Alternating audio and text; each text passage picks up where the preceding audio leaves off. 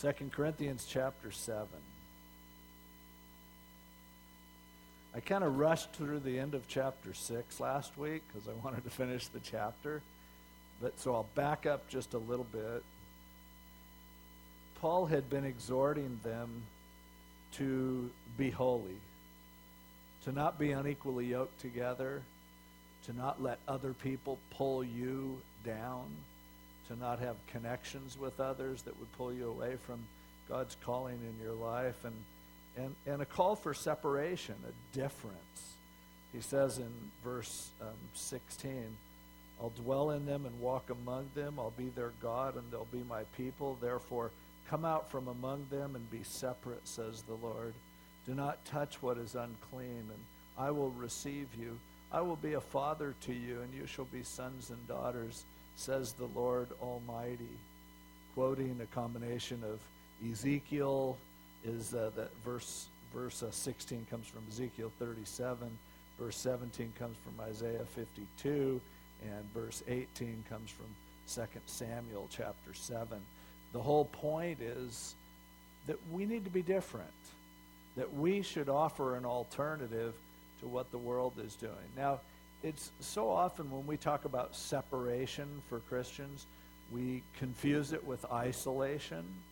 And he certainly isn't calling us to not have anything to do with non-Christians or with the world. Paul made it really clear over in 1 Corinthians, hey, you'd have to leave the world to do that. But we are to not isolate ourselves from the world. We are to infiltrate the world. We are to saturate the world with an influence that's an alternative lifestyle. That's a different, showing people that there's a different way that they can live than the way that they are living. If we become just like the world, then we lose our message.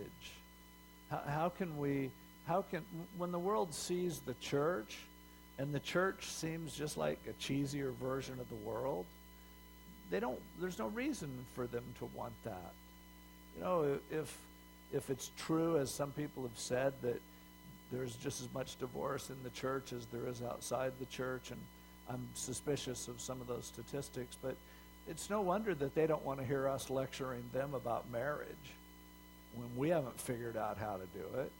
If they look at Christians and they're every bit as greedy as people in the world, it's no wonder that they don't see that we're providing another way of life, another set of values. And that's why the Scripture always calls us not to fix the world, not to change the world, not to reform the world. That's why I'm so skeptical of every political effort to try to bring godliness to the world.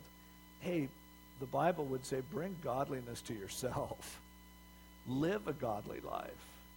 God said, if my people who are called by my name will humble themselves and pray and turn from their wicked ways, then I will hear from heaven, and I'll forgive their sins, and I'll heal their land.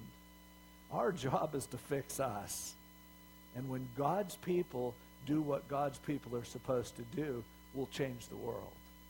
That's how it'll happen. And so Paul's just letting the Corinthians know they were in an evil system. Corinth was a pretty gross place in so many ways. But he's just going, show that you can be different. Show that you can be in the world and not of the world. Give people a legitimate alternative. And sometimes Christians are different, but in all the wrong ways. They're just, like, if you see somebody who looks really weird, you can go, probably a Christian, or maybe a Mormon, but, you know, you have that notion there's something odd about you. But the difference that people are supposed to recognize about us is how much we care about others. Jesus said, let your light so shine before men that they will see your good works and glorify your Father who is in heaven. And if the world can't see that we care about them, that we are anxious to do good, as far as that goes, if they don't see that we enjoy life and live it to the fullest, then they don't see the kind of separation that they're really supposed to see, an alternative way of living life. See, sometimes we misunderstand holiness, and we don't understand sin. And as a result, we can spend our life harping on things that aren't really our agenda, and at the same time never experiencing life the way God wants us to. Everything that the world offers, everything that Satan tempts us toward, everything that you would put under the category of sin is simply a cheesy, phony version of what God has created and called life. And everything that God tells us not to do, it's because it takes away from life. It takes away from the richness of life, the fullness. It takes away from the fact that Jesus said, I came to give you life and that more abundantly. And so every sin that the world devises is an attempt to create life without God, without the reality of a relationship with God. And so often we can harp on those sins, but it's important for us to understand where those sins came from. You know, there are people who really struggle with addictions. And what are those addictions? It's an attempt to create artificially some kind of satisfaction that God wants us to find in Him. And if you don't find it in Him, you try to find it in other ways. You look at people who are, you look at marriages that are falling apart, people who are unfaithful to their spouse, or people who treat their spouse like dirt. What are they really trying to do? They're trying to take a shortcut to what God would lay out as being a lifetime privilege of two people growing together, committing themselves to each other, and discovering that sense of fulfillment that comes when you're both obeying God, you're both serving Him, you're both loving Him, you're growing in Him, and that great fulfillment that ultimately comes from that. And sometimes it takes many years to really get to the point where you're like, wow, I'm finally growing into my marriage. Well, the world would say take a shortcut. Maybe you got the wrong person. Maybe you'll find it in someone else. Or people who get frustrated with each other and abuse each other in relationships. How does that happen? It's because you don't want to be patient enough to let God work, so you decide, I'm going to make this happen. I'm going to make it work. People who spend their lives pursuing meaningless material success. It's an attempt to create some sort of satisfaction that we haven't found in the Lord as He wants us to. People who go and take ridiculous chances and risks in different ways, or trying to create an excitement that God has for you, that He has laid out. And if you're doing what He is calling you to do, life is thrilling, it's exciting, but if you don't connect with Him and understand that, then you look for artificial ways to make that happen. The whole entertainment industry is trying to find a way to make you feel alive vicariously through other people's fake lives, or in the case of reality shows, through other people's so-called real lives. Why do we sit and watch so much of that in a box instead of living lives for ourselves? I guess for the same reason why there are actually people who stayed home from church tonight to watch a bunch of overgrown kids knocking a ball around on a field in Yankee Stadium, when I know the Yankees are going to kill the Phillies anyway. But even if they weren't, how come I enjoy other guys and I'm willing to see them paid hundreds of millions of dollars to run around and play when I've lost the sense of what it feels like to run around and play? See, everything that the world offers in order to attempt to create something in our lives is all a substitute, and really it's a replacement for what you had naturally when you were a kid, but somehow you've kind of outgrown it, or you became jaded, or, obviously your body begins to fade and won't do what it used to do sometimes. And so gradually we replace that. The way a child is so alive and so enthused and so involved, and we substitute for that really sad, kind of like when you could have a child telling you that they love you, or you could have a chatty Cathy doll that you pull the string and it says it loves you. What the world offers is chatty Cathy. It's not real. And think about it. People whose whole life is bound up on the internet, guys in their 40s and 50s who pretend to be 15 so they can have fake relationships with some other guy in his 60s who's pretending to be a 15-year-old girl, and it's like, wow, this is so satisfying. Really? But if you think about it, every sin is that way. God created everything to be enjoyed. God created life to be lived to the fullest. And what sin does is say, here, I'll give you a really good imitation of that. I'll give you an inflatable doll version of that. I'll give you an image on a screen of that, and it's almost as good. And people throw their lives away and never really live life.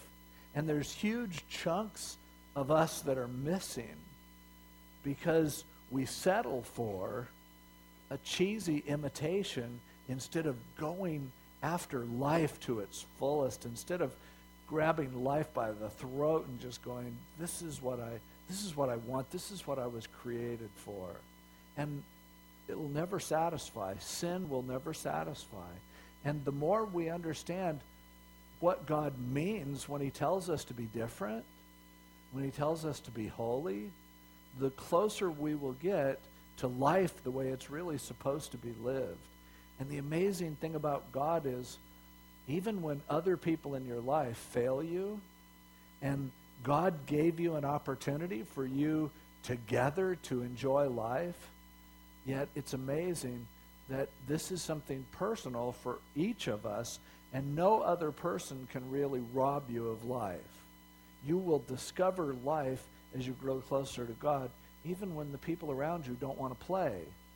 You'll find that you can play, that you can enjoy, that you can experience fulfillment, that God will come and play with you and interact with you. And that is also contagious, where when there's one person who's enjoying tossing a ball around, often other people come and go, hey, let's throw it back and forth, literally or figuratively. Joyful people attract joyful people. And that's what fellowship is. And so our job is to be as real and as complete as we possibly can. And that creates all of the fulfillment that you're really designed to enjoy. The trouble with sin is, as we were sharing Sunday from 1 Timothy chapter 4, it often sears your conscience. It causes you to be dead to life. It causes you to lose your feelings, much like leprosy does to a person when they have leprosy, and it kills their nervous system to the point where they no longer can feel. When we settle for imitations of things, we can actually lose our flavor and our taste for that which is real. There are some people who prefer cream corn to corn on the cob. And you go, what? There are some people who prefer margarine to butter. There's some people who like ice milk better than ice cream. There's some people who like chicken better than beef. Oh, now that's a different. But our job as Christians is to be whole. And the word holy comes from the same root as the word whole, to be complete. And we are to live life to its fullest, as much as we possibly can, to experience everything that God has for us, to show others what life can be like, and go, you don't have to get caught in this matrix of phoniness. You can actually live real life. And that's where God meets us, because that's what he came to give us. And the more we do that, the more people will be drawn to us. The more we look like an imitation of the imitation, like artificial cream corn, then of course people aren't going to be drawn to that. No one goes, ooh, that looks good, I want that. But it's our job to discover life to its fullest in Jesus Christ, and then to radiate that and to wake people up around us and let them know, you can do better. You have a God who loves you. He knows you. Life can be more fun than you could ever imagine when you live it with him. Your joy can be complete and full. And so that's what we're talking about when we talk about holiness, when we talk about separation. And really, when we talk about righteousness as opposed to sin, it's always about, are you going to experience life the way God designed it? Or are you willing to settle for something less than that? And every sin and every compromise is settling for something that's not nearly as incredible as real life with Jesus. And so he says, sorry for the little mini sermon, but we'll get through this chapter too. Therefore, having these promises, beloved, let us cleanse ourselves from all filthiness of the flesh and spirit, perfecting holiness in the fear of God. He goes, understanding what God promises, let's get rid of all the pollution that's in our lives. Let's reject artificial, and let's not settle for anything less than real and full and complete. And that's what a holy life is. It's like, I don't want to sit there and watch other people play games. I want to enjoy God. I want to walk in fellowship with him. And I want to be someone who people can look at and say, that's how you can do it. I'm drawn to that example. Aren't there some people, and this is why Jesus talked about becoming like children. You watch almost any child except one that's been really abused really bad, and you can drop them into any situation, and everything is a toy to them, and everything is a delight. And they have this simple faith, and they have this amazing sense of flexibility that they can be crying uncontrollably and then laughing hysterically.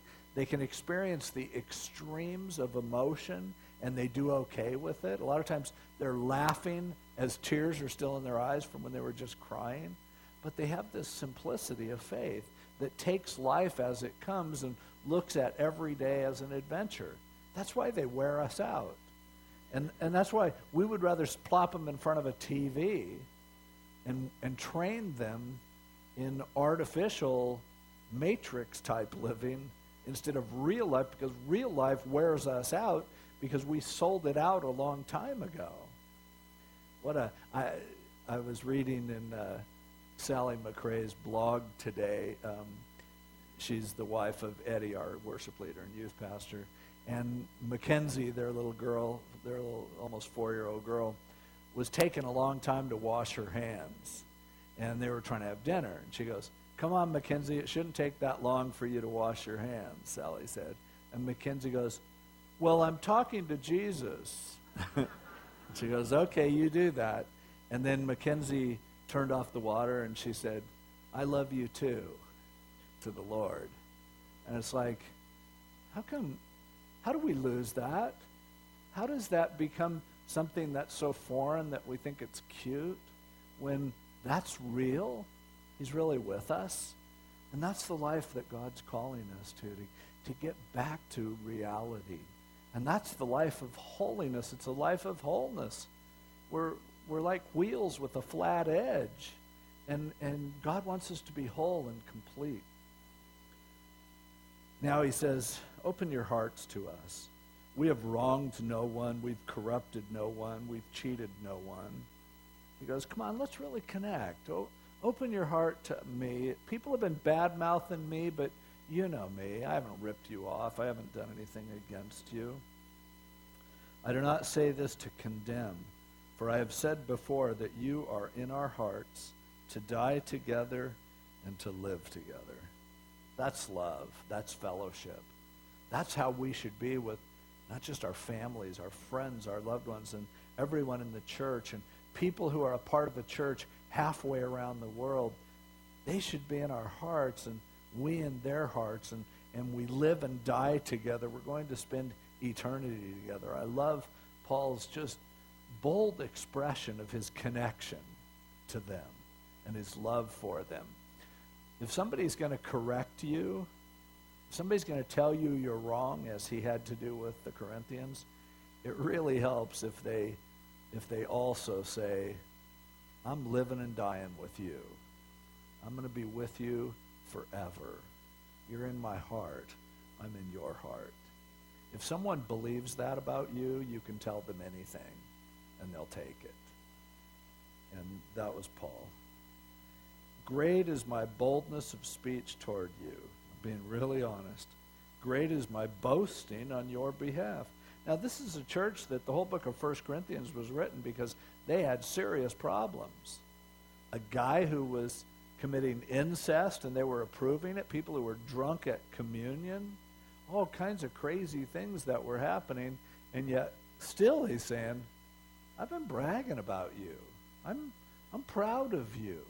I'm behind you. I'm honest with you because I think that I can get away with that.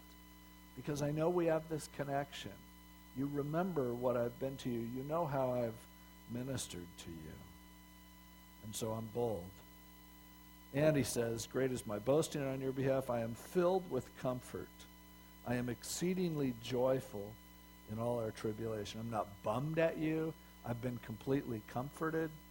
Now, part of this is because, remember earlier in chapter 2, we saw that Paul was planning on going to Corinth, and he skipped over Corinth and went to Achaia, up in the northern, or to Macedonia, sorry. Corinth is in Achaia. And he went north instead of going there because he was afraid of how they were doing. But then as he sent the letter of 1 Corinthians to them by the hand of Titus, and then Titus came back and let him know how they were doing, Titus encouraged him. And so now he's saying, man, I'm joyful.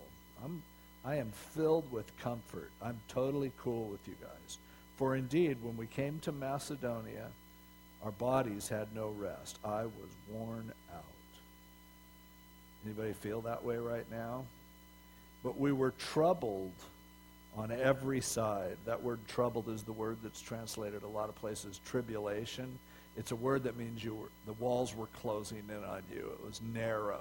You were in a pinch. You were losing your options. He goes, I was worn out physically.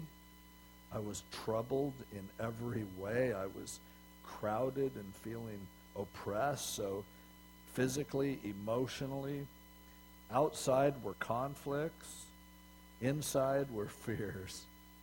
He goes, look, I was a mess. You got to understand. I was in no shape to come and minister to you. That's why I sent Titus to you, because I was falling apart. I love that Paul is so honest, especially to people who had been kind of listening to accusations that he was weak, that he was a flake, that he was inconsistent. And Paul just opens his heart up and he goes, yeah, I was worn out. I was afraid. I was feeling just emotionally quenched, and I was feeling like I'm in a battle with everyone around me. That's where I was. That was me. Funny way to defend yourself, huh? Honesty. But that's what it all comes down to. But he said, nevertheless, God, who comforts the downcast, comforted us by the coming of Titus. Titus came at just the right moment to comfort me. And when Titus came to me, it was God reaching out to me.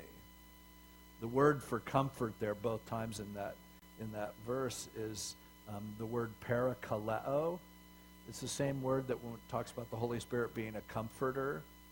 But para means alongside, and kaleo means to call. And so the word comfort means to call alongside. It's a way of, as I often describe it, as putting your arm around somebody and pulling them in close to you. Or it's like somebody coming to you when you're really going through it, and they go, come here, come here. And just being willing to give you the time to draw close to you, to show their love for you. It's a beautiful word. It's a beautiful concept. And it's great to know that we can do it. We can do the work of the Holy Spirit. And we need to be sensitive to know when people need our parakaleoing. Because in a lot of ways, you don't feel it until some person does it for you. And it can be in a real simple way, just a call or an email or, but somebody who just stops long enough to go, I notice you. I care about you. And feeling the comfort of God coming through another person is incredible.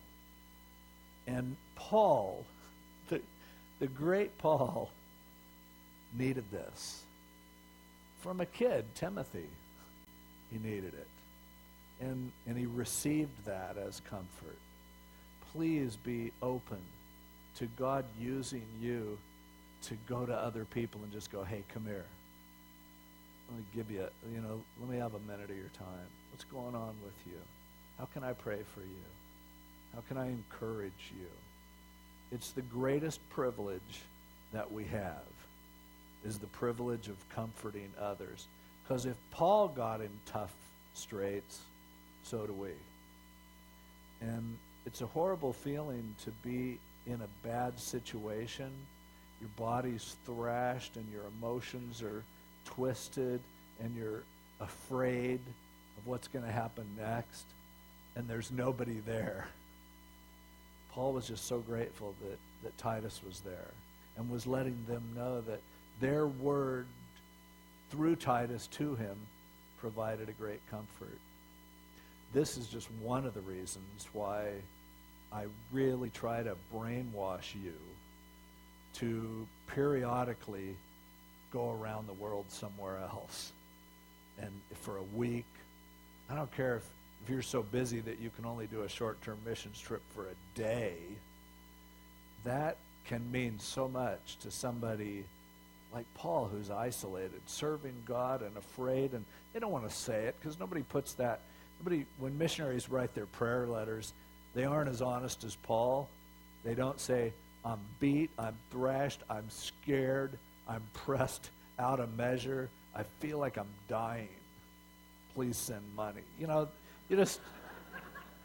And so they could be going through that, and I've seen this where, and you begin to question, is it worth spending the money and taking the time to go travel to see someone who's a long ways away? And I've seen what it can mean sometimes to them. And you don't have to go with some kind of a purpose or go teach a bunch of sermons or whatever. It's just going, hey, come here.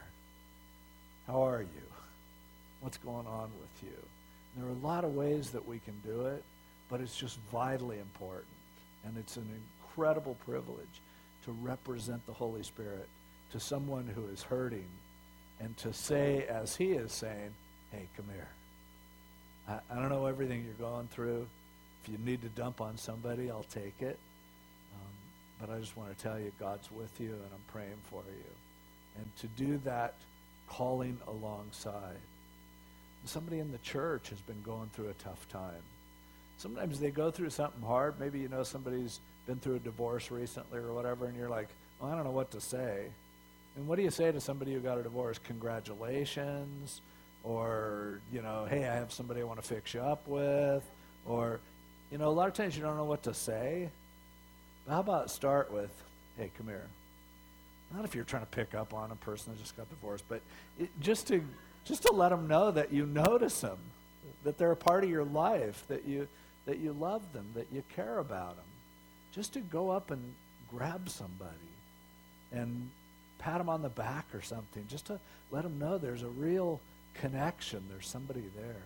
Be sensitive to the Holy Spirit as he gives you opportunities to do that. Don't ever be afraid to do that. Don't ever feel like, oh, they're going to think I'm weird. Nobody, there are some people who just everything they do comes off weird, but that's cool because then you can get away with being weird. Nobody thinks anything of it. But basically, anyone would appreciate this kind of comfort. Anyone would appreciate this kind of encouragement. We need to do it more.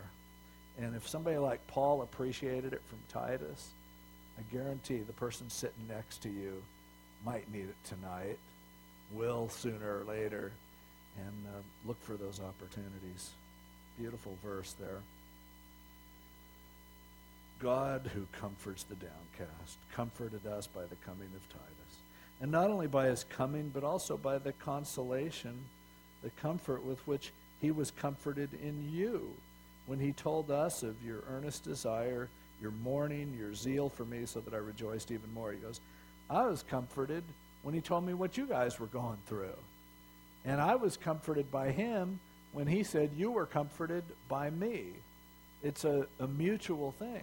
And I've oftentimes, when I've gone to try to comfort somebody else, they end up comforting me more than I comfort them. It works in a beautiful way.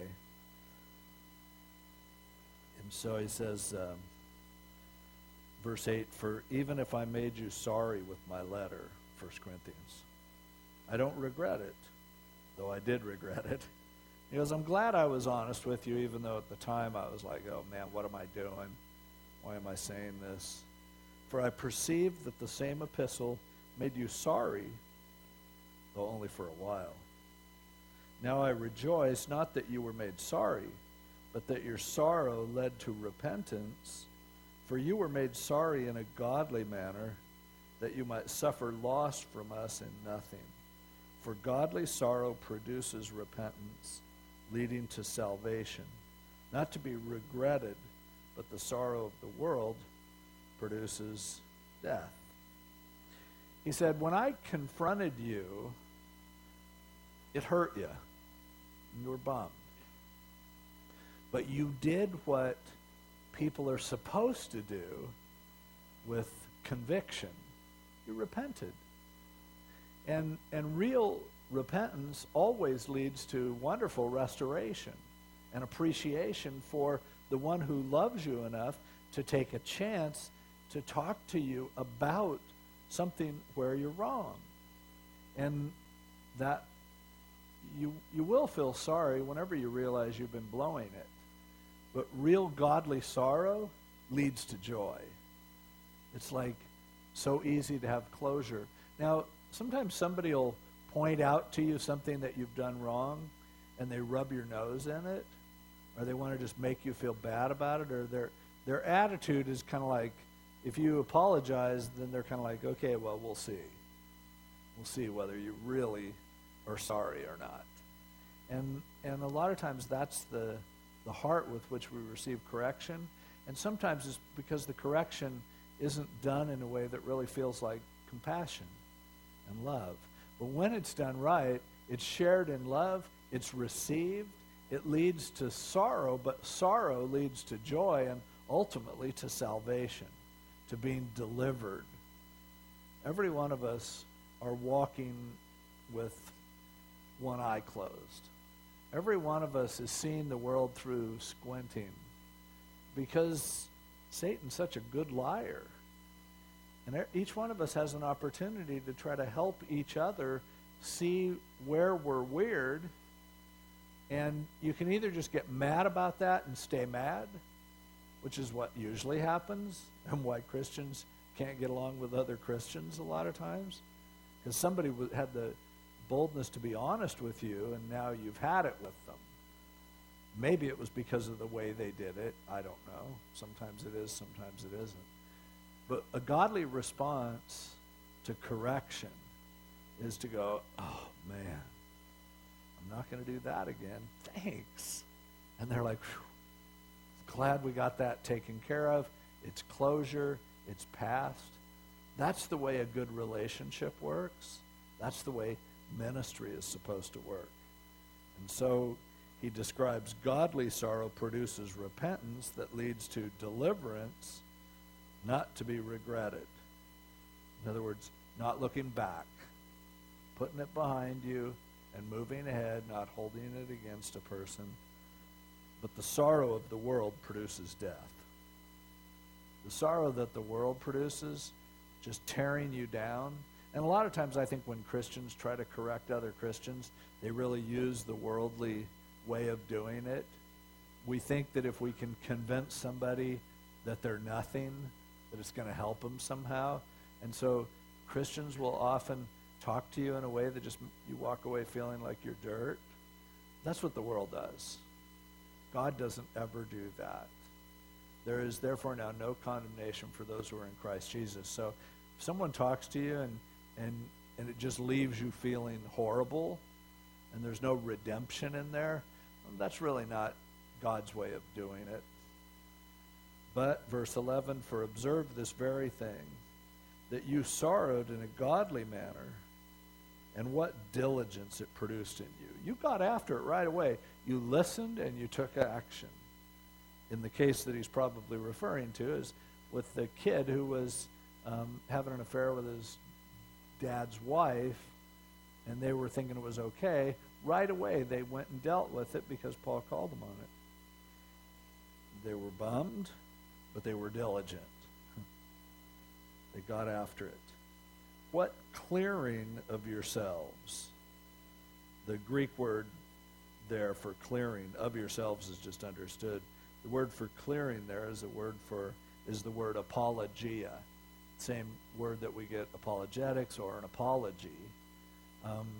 And it just is a word that refers to taking your words and getting away. So apa means away from, logos is words. So the idea of deal with this in a way that you can use your words in order to bring about constructive change. You cleared, you apologized. What indignation. You were bummed at what you had done, repentant. What fear. You had respect and you go, whoa, we don't want to keep doing this. What vehement desire. You were passionate. What zeal. You were serious about it. What vindication. You were anxious to correct this. You wanted it to be right. In all things you proved yourselves to be clear in this matter. Now that word clear is different than the word translated clear, apologia, in the beginning of the verse. The word clear here is just the word hagios, which means holy, complete. But clear isn't a bad translation for it. Clean would probably be a better translation. And the idea is you became complete. You closed the loop. You dealt with the issue. And right away, when you realized that what you were doing was less than the life that God has for you, you just dealt with it so that you could become whole again, so that you could become more complete. And that's the godly response anytime we realize, ooh, I'm messing up in some area. Because messing up in some area, sinning, is simply missing out on a part of life. And so by making that right, you make yourself holy. You make yourself whole and complete and clean. You close the loop. Okay, there's a big chunk of me that's missing. Oh man, I want to put that back in there. I want to get that puzzle together, because my desire ultimately is for my life that's like a puzzle that's messed up, for it to be put together. So the whole picture develops, and ultimately if you look at the box, the puzzle is going to look like Jesus. And every time we have an opportunity to be corrected, it's an opportunity to put another piece into place and to become more whole. And that's what God wants to do. That's all he wants to do. He doesn't ever want to make us just feel bad for feeling bad. He would never want to push us away from him or from each other. He's trying to fix us and make us holy, make us complete, a whole, complete unit. And when he corrects us, it's with the intention of doing just that. And he said, you guys did that. Therefore, verse 12, although I wrote to you, I did not do it for the sake of him who had done the wrong. I wasn't so much worried about that guy. Nor for the sake of him who suffered wrong. the guy's dad, but that our care for you in the sight of God might appear to you. And this is really good. It's the idea that I wasn't so indignant about we've got to get this situation straightened out. He said the whole reason I was correcting you was for you. Hey, this guy's doing what he's doing. The other guy's letting it happen. I'm not trying to fix them necessarily. Now, the offer was there to restore the kid, and Paul ultimately called him to that restoration, as we've already seen. And that's great. But the idea was, I am correcting you because it's good for you. And that's a good litmus test for us when we're correcting someone else. Am I correcting someone because I need to get it off my chest? Am I correcting someone because I want to defend someone that they might be hurting? If so, that's probably not the ideal way to do it. We should always correct someone for them, for their benefit. Because if we don't have their best interests at heart, we probably haven't earned the right to correct them, even if they're wrong. The law corrects people for the benefit of the victims. A Christian corrects others for their own benefit. That's the agenda. That's what Paul says here. Our care for you in the sight of God might appear to you. He did it so they would see how much he cares about them. If you see somebody who's messing their life up and you just let it go, you don't care. But if you care enough to be honest with them, if they're godly, they're going to see that and appreciate it and see it as interpreted as being love. Therefore, we have been comforted in your comfort, and we rejoiced exceedingly more for the joy of Titus, because his spirit has been refreshed by you all. Everybody's happier. Everyone feels great. We made it through this. For if in anything I have boasted to him about you, I'm not ashamed. When I said good things about you, I meant them. But as we spoke all things to you in truth, even so our boasting to Titus was found true. I love this, that he could say this about the church in Corinth, because 1 Corinthians showed what a mess they were. 2 Corinthians shows that they were still a mess in a lot of ways. And yet, Paul could seriously say, I'm proud of you guys. I'm bragging about you. I'm blessed by you. And would to God that we could see each other this way.